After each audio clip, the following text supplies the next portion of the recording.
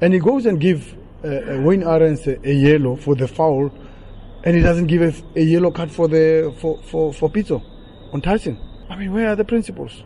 And then on the corner flag, on a corner there, Mshishi is there, on the corner. He goes straight, Mshishi gives a yellow. Why? And if Mshishi is maybe over the line that he's supposed to be, I mean, he's supposed to say to him, hey, move. Oh, straight yellow. Why? What's coming? I mean, it's unbelievable, eh? He went to Mshishi, of course. Where is he going to go? But it's okay.